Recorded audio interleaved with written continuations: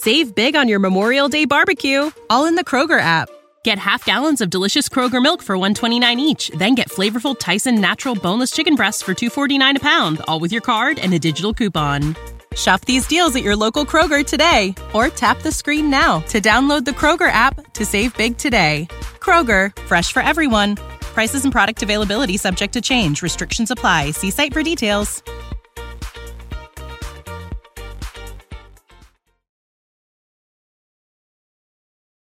Hello, everyone, and welcome to Blogging Theology. Today, I'm delighted to talk again to Professor John J. Collins. You are most welcome, sir. Thank you. As viewers probably know, John is the Holmes Professor of Old Testament Criticism and Interpretation Emeritus, I believe, at Yale Divinity School. Yeah, it's emeritus now. He is noted for his research in the Hebrew Bible and the Dead Sea Scrolls and their relation to Christian origins. Today, John has very kindly agreed to talk to us about the violence in the Bible, in both the Hebrew Bible and the Christian New Testament, because it's in both. Now, John has written a book called Does the Bible Justify Violence?, where he reviews the passages in the Bible describing violence done by God, commanded or promised by God, done by people, as well as those texts that have been used by Jews and Christians throughout history. For example, he discusses the Exodus and the conquest of the Canaanites in the book of Joshua as two sides of the same coin. The Exodus story has inspired hope for millennia, as well as civil rights movements. At the same time, people identifying with the liberated Israel, supported by God, have cited the conquest, this is the conquest of the promised land, to justify actions ranging from genocide of indigenous peoples to apartheid. Now, in Deuteronomy chapter 20, verses 10 to 19, there is mention of offering peace to peoples of distant cities. Now, I want to read this passage because I think it gives a flavor of the issues that we are going to discuss. It says Deuteronomy chapter 20, verses 10 onwards, which read, "When you draw near to a town to fight against it, offer it terms of peace. If it accepts your terms of peace and surrenders to you, then all the people in it shall serve you in forced labor. If it does not submit to you peacefully, but makes war against you, then you shall besiege it. And when the Lord your God gives it into your hand, you shall put all its males to the sword. You may, however, take as your booty the women, the children, the livestock, and everything else in the town, all its spoil. You may enjoy the spoil of your enemies, which the Lord your God has given you. Thus you shall treat all the towns that are very far from you, which are not towns of the nations here.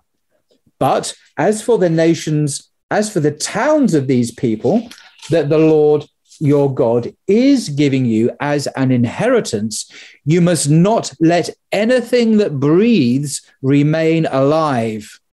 You shall annihilate them, the Hittites, the Amorites, the Canaanites, and the Perizzites, and the Hivites, and the Jebusites, just as the Lord your God has commanded, so that they may not teach you to do all the abhorrent things that they do for their gods, and you thus sin against the Lord your God." So that's Deuteronomy 20. Now, this requirement to kill all human beings, men, women, children, including animals, known as ban or harem, or it's a bit like the Arabic haram, is found in several places in the Hebrew Bible. Another passage in Deuteronomy, it's found in Joshua and in 1 Samuel 15, verse 3, a famous passage there. So if I may perhaps begin by asking the following question, John. And now I understand that it's generally believed by scholars that these stories associated with the conquest of the promised land are not historical. This is the overwhelming consensus of the scholars. But putting aside the issue of the historicity of these wholesale extermination of foreign nations, if the biblical canon emerged as in an historical setting in which Israel was weak and under foreign domination, how do we explain the presence of such texts in the Hebrew Bible? Even if these claims are deemed to be exaggerated and are unlikely to represent historical reality, why have them in the Bible? Would their presence not have made it more difficult for the Jewish people to live under foreign domination? I would say that they are in the Bible as compensation, precisely because they couldn't do it to the Assyrians or the Babylonians.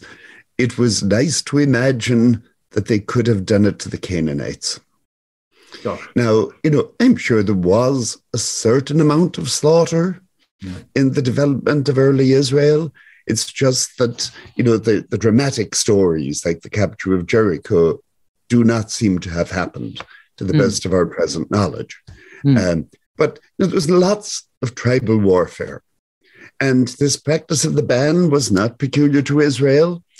We know the Moabites there's a Moabite inscription that boasts of it. This was a great act of devotion to the god of Moab, to slaughter Israelites. So, those things went around.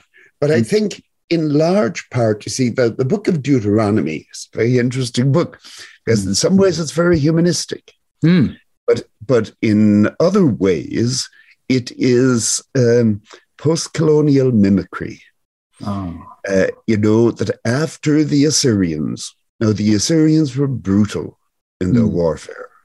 Now, after the Assyrian domination, this is partly the manifesto of Judean independence. And they are saying in some parts of it, and we can be like the Assyrians too. And our God can be like the God of the Assyrians. Now, we may like to think that our religion is above that kind of thing, but not necessarily so. The Bible and religion generally are largely about identity formation. And that's certainly what Deuteronomy was up to. It was trying to form the identity of a people. Our bodies come in different shapes and sizes, so doesn't it make sense that our weight loss plans should too? That's the beauty of Noom. They build a personal plan that factors in dietary restrictions, medical issues, and other personal needs so your plan works for you. Noom doesn't restrict or shame when you want to treat yourself. Their flexible program focuses on progress instead of perfection. You don't have to give up carbs or anything. And with their daily lessons, you can learn something new about your food choices every day. After just a few days of using the app, I learned how to recognize cues for overeating and how to choose the right foods to feel full. Stay focused on what's important to you with Noom's psychology and biology-based approach. Sign up for your trial today at Noom.com. That's Noom.com. And check out Noom's first ever cookbook, The Noom Kitchen, for 100 healthy and delicious recipes to promote better living. Available to buy now wherever books are sold. And it was trying to demand the kind of allegiance to the God of Israel that the king of Assyria demanded. Right. Now, that's an ambivalent thing enough. Because it's kind of casting the God of Israel in the mold of the king and the gods of Assyria. Now, that's not the whole story in Deuteronomy, but it's an ingredient. And while I'm on the subject, I might mention a quite interesting book by a compatriot of mine, Stephen Moore, New Testament scholar, taught in the UK early in his career and then has been over here, on the book of Revelation in a post-colonial perspective. Oh, right. Because again, it gives you God as emperor and not at all shy about using brutal force to destroy his enemies in the end of the day. And this, again, I think was largely compensation. It was not something the Christians at that time could do. I would think there was very, very little violence by Christians at the end of the first century, for the very simple reason they couldn't. They didn't have any power. They were completely, they were the lowest possible end of the social order. So yeah. But when they got it, they compensated in other ways. Yes. So, the rest is history. That's human nature. Yeah. Okay. Well, my next question sort of follows on from that. The ethics of ban or haram. This is the complete extermination, devotion of peoples to their God, seem completely at odds with our modern ethics and appear to stand out even when viewed historically. Because while large-scale killings have occurred in societies throughout history, rarely, it seems, have there been attempts to wipe out or make extinct an entire community. We can think of the Nazis who attempted to eliminate the Jewish community completely, of course, and more recently, the extremist Hutus in Rwanda who aimed to exterminate the Tutsis. Yeah. In both cases, children and infants were not spared because the goal was to put a complete and permanent end to a particular community.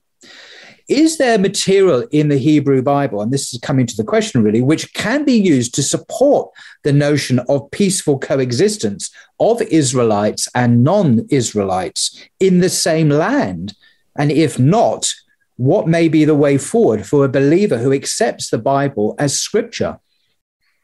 Well, first of all, let me say, it may not be so much at odds with present day thinking as we would like to believe. Look at what's happening in the Ukraine. And in large part, it seems that Vladimir Putin would like to erase Ukrainian identity as a separate thing. I think that's what Antiochus Epiphanes was trying to do to the Jews back in more than 2,000 years ago. It happened closer to home for both of us, with England and Ireland. That this kind of thing goes on. But to get back to your question, yes, there are some resources. The pity of it is they're not all that numerous. Right. But there are some nice ones. Right. Think, for example, of the Book of Ruth. Yes. It's a lovely story. Lovely story. Where Ruth is the good Moabitess. Yeah.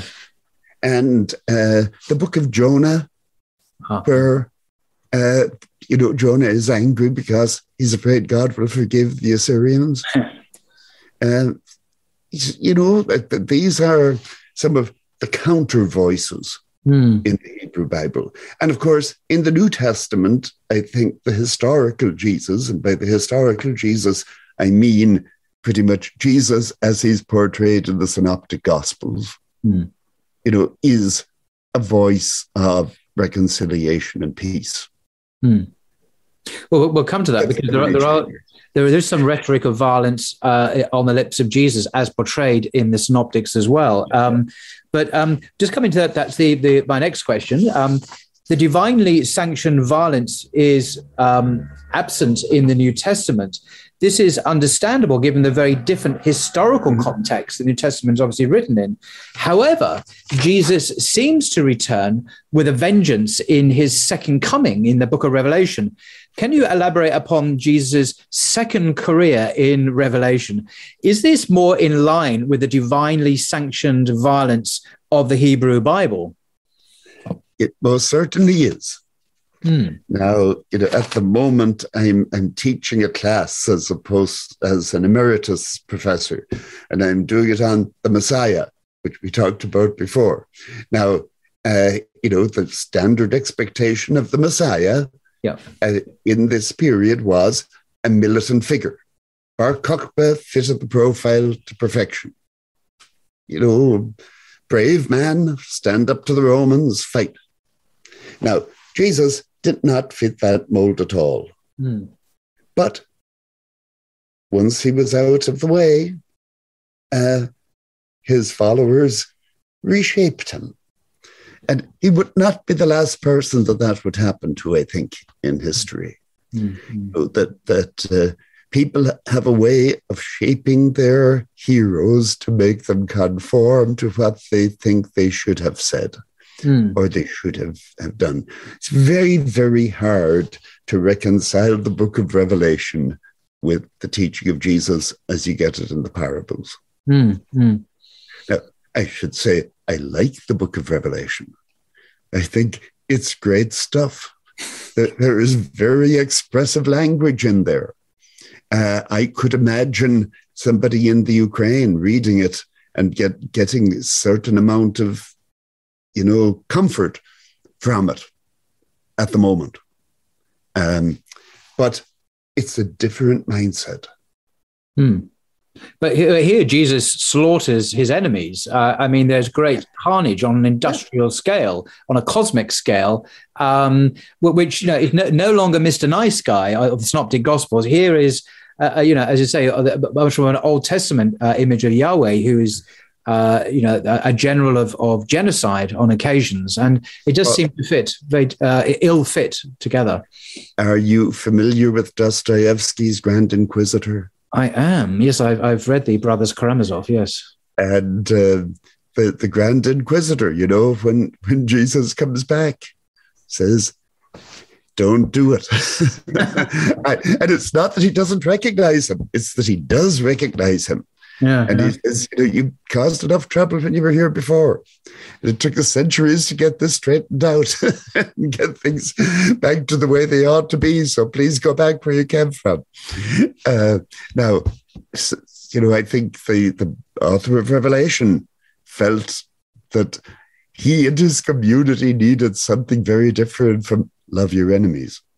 Coming back to Jesus' Synoptic Gospel, I was going to challenge this idea that he's this peace-loving, pacifist, turn the other cheek figure, because for a start, famously, one of the biggest events that is in all four of the Gospel, the cleansing of the temple, is arguably a violent act, allegedly. So he goes into the temple in Jerusalem, he upsets the tables, the money changers, he gets out a whip and starts whipping people. This is not a pacifist. This is a man who is taking militant action of a very physical, violent kind.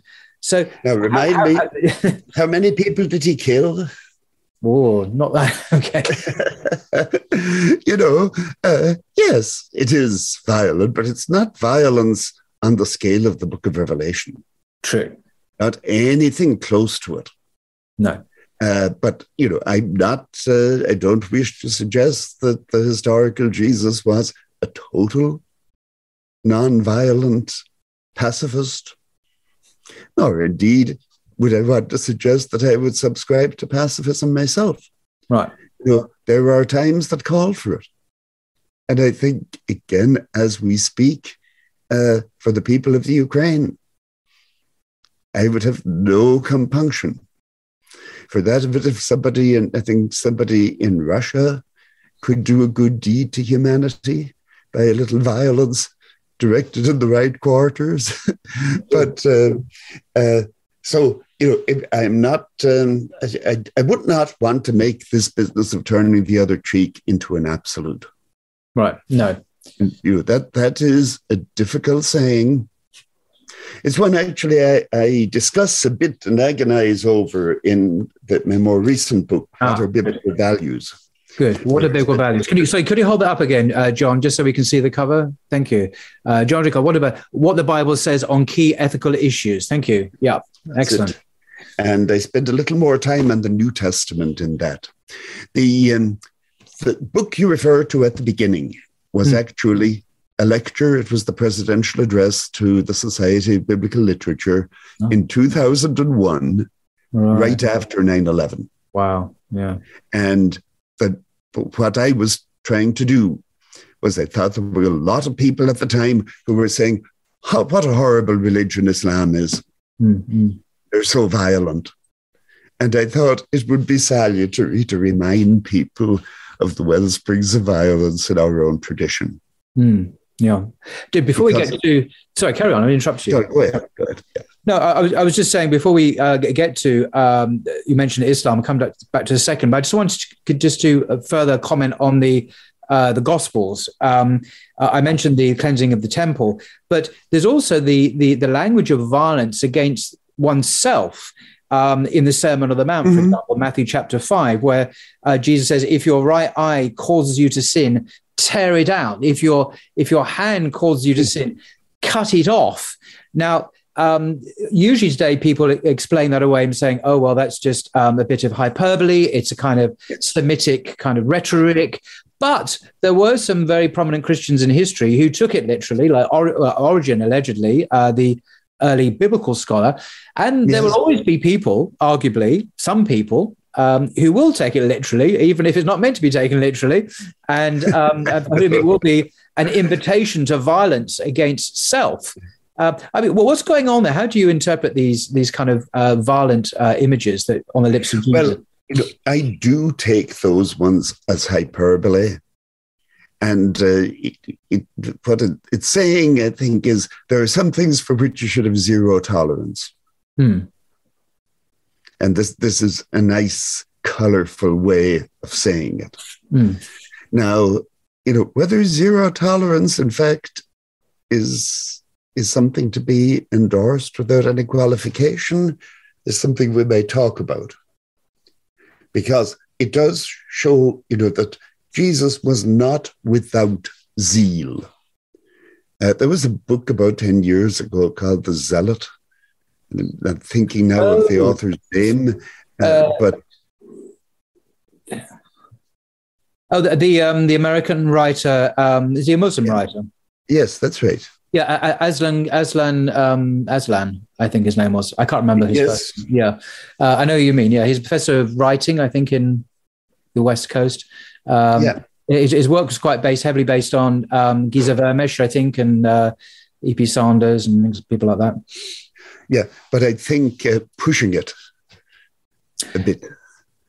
I think to make Jesus into a zealot with a capital Z is an exaggeration. But at the same time, to have an exaggeration, to have an effective exaggeration, you need to have a little grain of the truth there. Yeah. And so evidently Jesus wasn't an anything goes kind of person. And I think, it's very hard to stand for anything in the world without having some little degree of violence. And that what we ought to be trying to do isn't so much eradicate violence as control it. Interesting. But talking about controlling violence just there, is there such a thing as a biblical ethic when it comes to warfare? In Islam, coming to that in a second, there is quite a developed theory of just war. There are rules of war. So, there are hadith that speak of not killing non-combatants, women, children, monks, the elderly, and so on, and not cutting down trees and so on. Is there any kind of biblical war ethic, rules of war that we can allude to? There's a little bit, and you know where you get it? Deuteronomy. I knew you'd say that. And specifically this bit about not cutting down trees. Yes, and that's actually in the same chapter. The very same chapter, 22.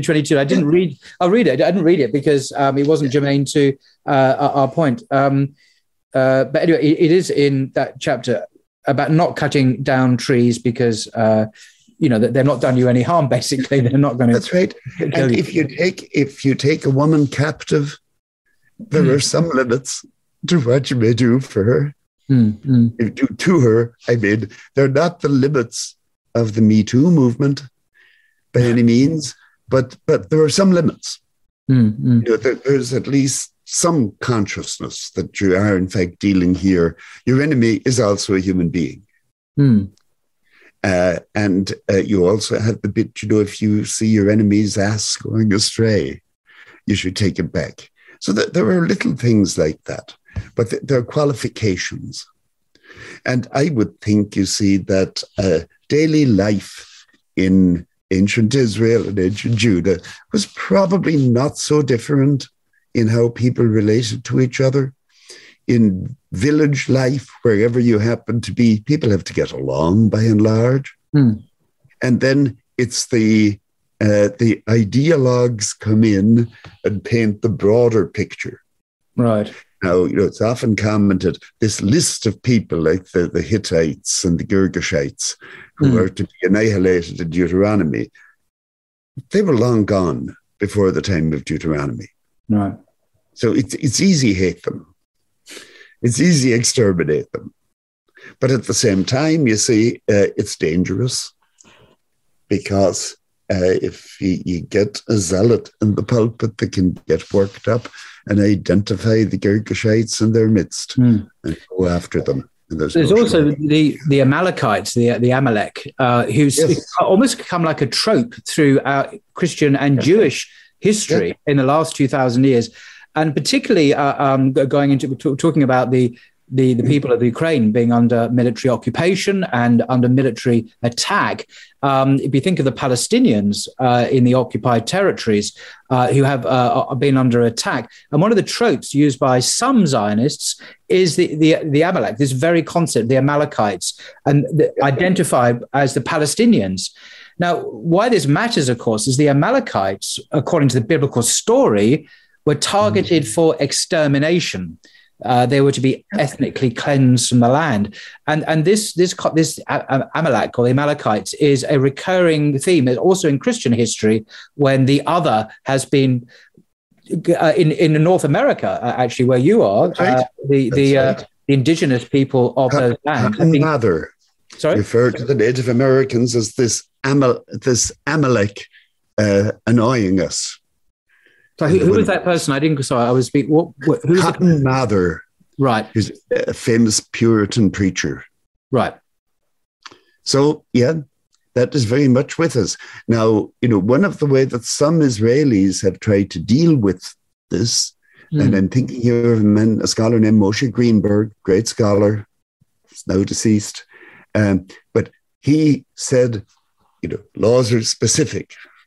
You should eliminate the Girgashites and the Amalekites, but they're not there anymore. You can stop now. That's been done. But the trouble with that, and I do appreciate that was well-intentioned and perhaps even effective in its context. But the problem with it is, if you're going to use the scripture that way, you can't use it at all. Scripture lives by analogical application. If the story of the Good Samaritan is to have any appeal to us, it's got to apply to people who aren't Samaritans at all.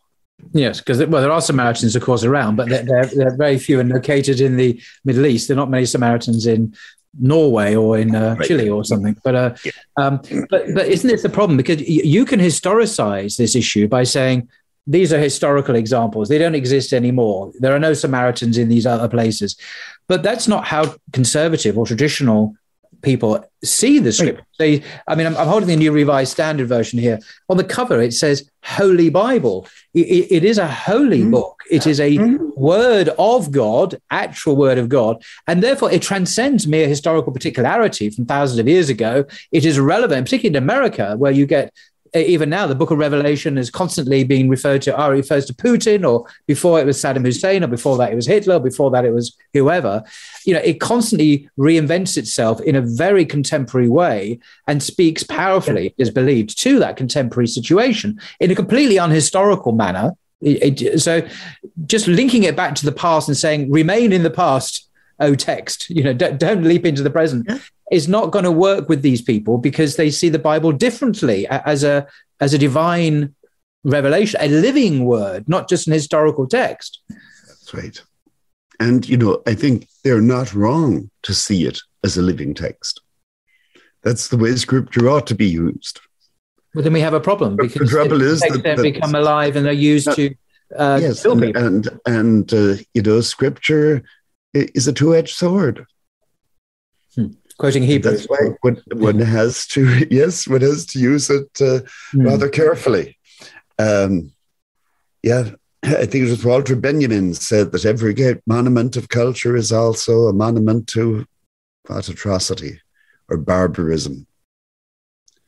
And I think there's a lot of truth to that.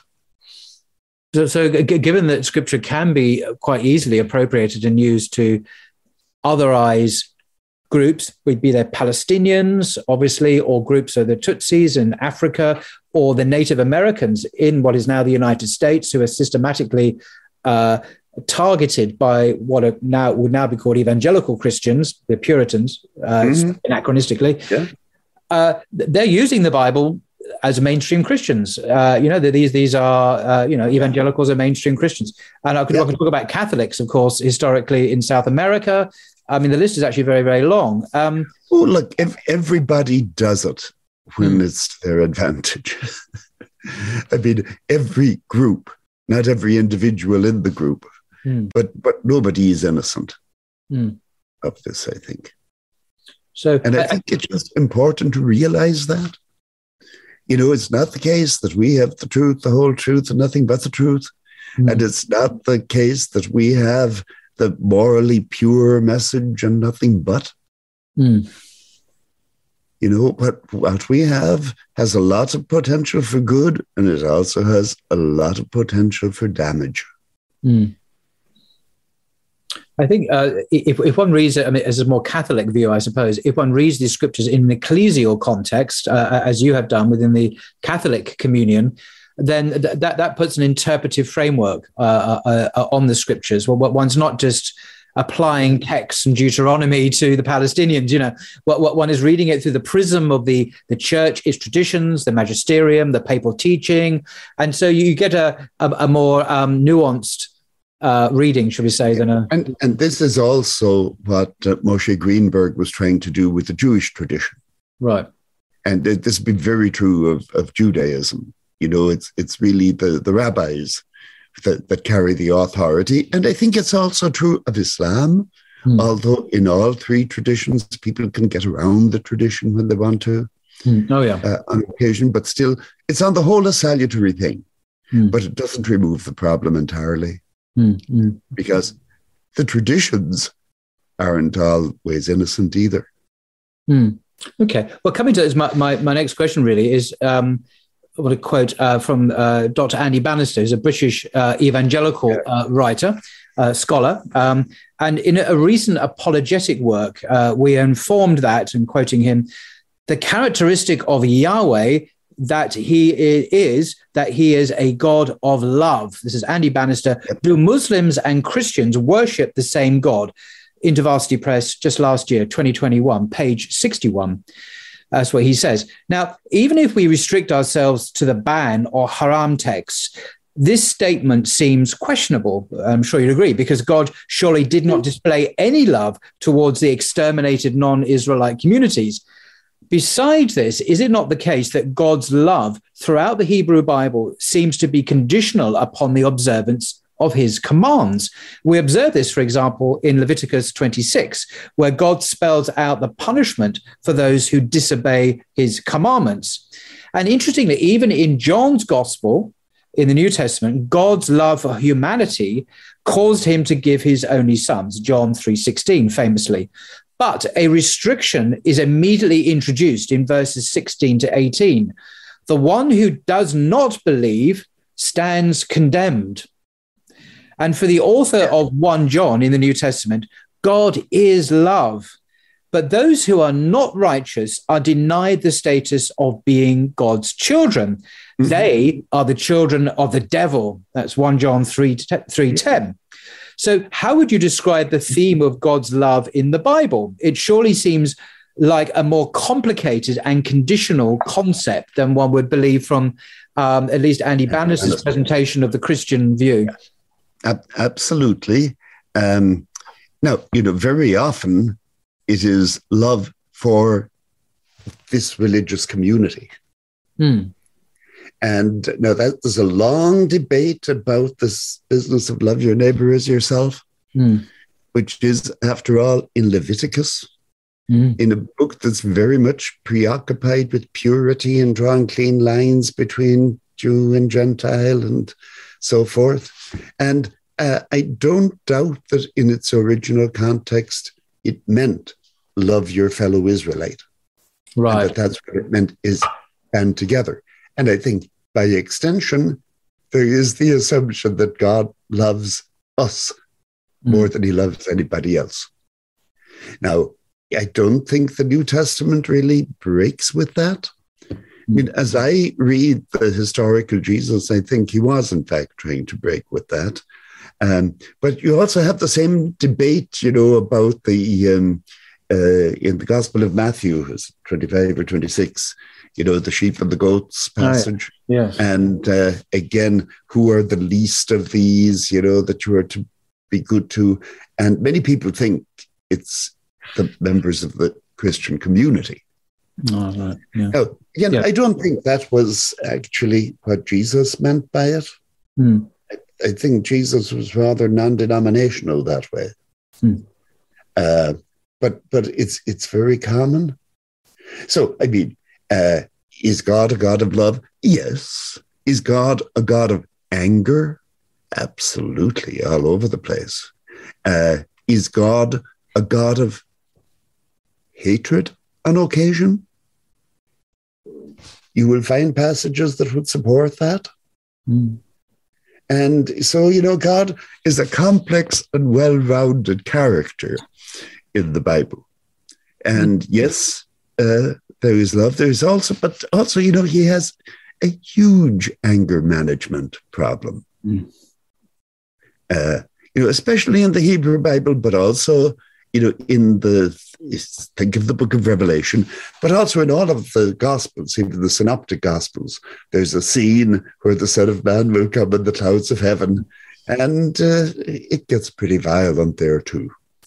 So, but now, you see, how do we say anything about God?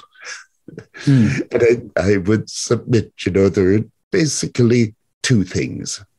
That on the one hand, we think God is the power behind that which is. Yeah. So this is, if you like, revelation in history. So what's happening now in the Ukraine is, in a sense, an act of God. What happened with Hitler was, in a sense, an act of God, if you look at it that way. Now, against that, and over against it, there is this impulse to say that God is good and that God stands for everything that we as human beings think of as good. And there's a beautiful passage on this in the book of Hosea, chapter 11, where God is angry with Ephraim and is thinking of destroying it. And then he remembers Ephraim as a child and teaching it to walk. And then he gets all warm and tender and says, no, I am God and not man. I will not come to destroy. But of course he did come and destroy Samaria, or somebody did, and presumably with divine authority. But I think, you see, again, if you think of what we say about God as a venture in humans trying to make sense of our experience, then you can't be surprised that there are contradictory impulses. And then we have to decide what are the more important impulses and which ones should we encourage and which ones should we try to tame. If, on the other hand, you think that this is being handed down on Mount Sinai, well, then it gets pretty confusing. Because this is not a God who has it all together, so to speak. And there's also this, if I may be slightly cynical for a second, when we look at the teaching of Jesus in the Synoptics, okay, we get a message very often of peace and inclusion, of love, etc. You mentioned the parable of the Good Samaritan, and this is the cynical thing here. At the same time, he's also preaching, as you alluded to briefly, in the parable of the sheep and the goats and the return of the Son of Man on the clouds of glory, bringing judgment. He seems to be saying he has the ability to preach peace and tolerance and so on, but precisely because at the back of his mind, he believes God's going to come in and do the violence. Yes. He's going to sort out, he's going to separate, he's going to send some people to heaven and other people to hell where they will burn in hell forever, Matthew 25 stuff. So really, he's being like this because he is just relying that this deity will come in and do that So anyway, so he doesn't have to be violent because God's going to do the violence, and he's going to expect God to intervene pretty soon to do that. So it's kind of this interesting kind of dynamic going on here. It's not just the peace, it's also the peace, but God's going to do it for me. God's going to do the violence. In fact, not me. I'm not going to preach it, but God's going to do it. Would that be a too cynical way of portraying it? I don't think so. I mean, I think that's bang on, actually. And, I think it's also a real moral problem for Christianity and for all the major religions, that if you take away that idea of a final judgment, on what do you base your moral instruction? Now, I think a lot of the teaching of Jesus isn't actually based on the final judgment. No, I think a lot of it is appealing to a sense of fellow humanity. But it's very hard for people to get by without the idea of an enforcer coming in. And the brute fact, as we're being reminded again at the moment, is that if there isn't an enforcer, some people will misbehave. Some people will take advantage of the situation. And obviously you're alluding to the president of Russia, who is actually a Christian. He's an Orthodox Christian. You often see it in cathedrals, kissing icons and praying before and quite well liked among Russian Orthodox. Yeah, but Ukraine is also a Christian country, Orthodox as well. So we have, this is in a religious sense, a Christian country, a Christian leader attacking another Christian country as we speak, it seems. And not for the first time. No, unfortunately, probably the last time. Well, I don't think we're solving any problems. This is most unsatisfactory. But no, what we're doing is perhaps, as they say, clarifying issues and clarifying trying to problematize things. Yes, recognizing the paradoxical or contradictory nature of the sources that we're looking at, which is kind of a good exercise because it frees us from illusions and alerts us to problems, and so we can avoid taking the Amalekites, hopefully, as paradigmatic or exemplars. Unfortunately, Paul says in 1 Timothy 3:16, all scripture is God-breathed, and he's referring only to the Jew. I would say, I don't agree, to the Jewish scriptures rather than the New Testament, which hadn't obviously been written then. All scripture is God-breathed and is useful and profitable for training in righteousness, as an example, in teaching us how to. So you're straight back into that, saying, right, what did God do in Deuteronomy? What did he do? Blah, blah, blah. So it's kind of hardwired to some extent, this problem. If you take the Greek of that passage quite literally, it's saying it's not just all scripture, it's all writing is God-breathed. Now you get into some problems with that one. Wasn't he alluding to the Bible, though? I mean, the Jewish scriptures. Well, he was, I know, but for all of that, if you wanted to be a deconstructionist and to push the meaning of the words, that's graphe had not yet really acquired the meaning of sacred scripture. Yes, writing is graphe. That's literally what it means. Where we get literally writing. Yeah. But you wouldn't want to defend that. No, that's not to go there. Okay. Well, finally, I understand you'll be giving a lecture on this very subject, the violence in the Bible or biblical violence. Is that right? In the New This is actually in a class at Holy Cross College in Worcester. Right. And a professor of classics, whom I knew in graduate school, is having his students read the passage from the Jewish War. By Josephus. Yes. And so the focus of what I'm going to talk about in that will be later. It will really start more with the Maccabees. Right. And the dilemma of violence. Because, as now, I have a good deal of respect for the Maccabees. The Maccabees were successful revolutionaries.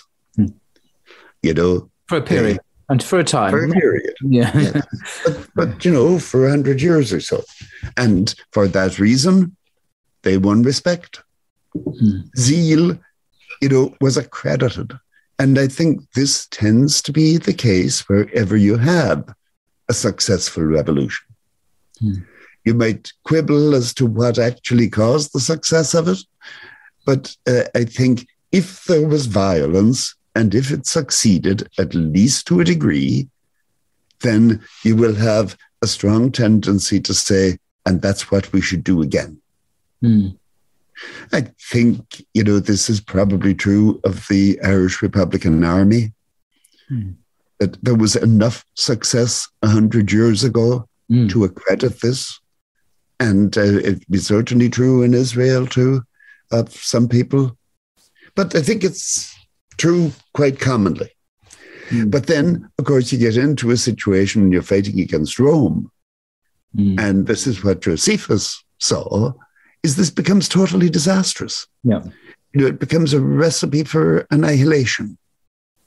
And what you will often find in a time like that is that people will then go off and write things like the Book of Revelation, not necessarily involving Jesus in it, but that there were plenty of similar books at the time, fantasizing about God coming to wreak the vengeance that we would like to wreak, but we aren't quite able to pull it off. Gosh, yes.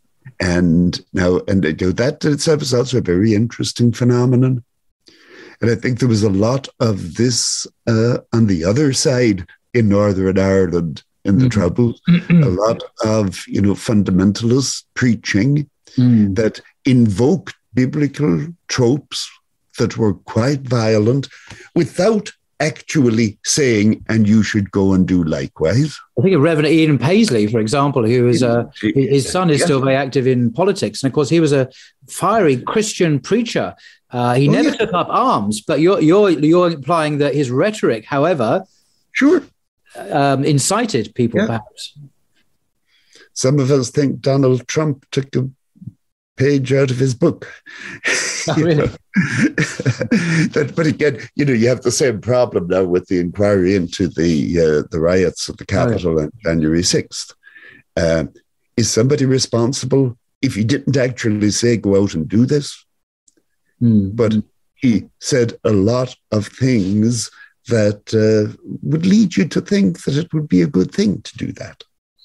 So it's kind of indirect complicity rather than direct, not direct. Yeah. And, unfortunately, you always end up with ambivalence. Because I think those fantasies give people hope in a situation where there is no hope. That's their selling point. That's the thing about the Book of Revelation.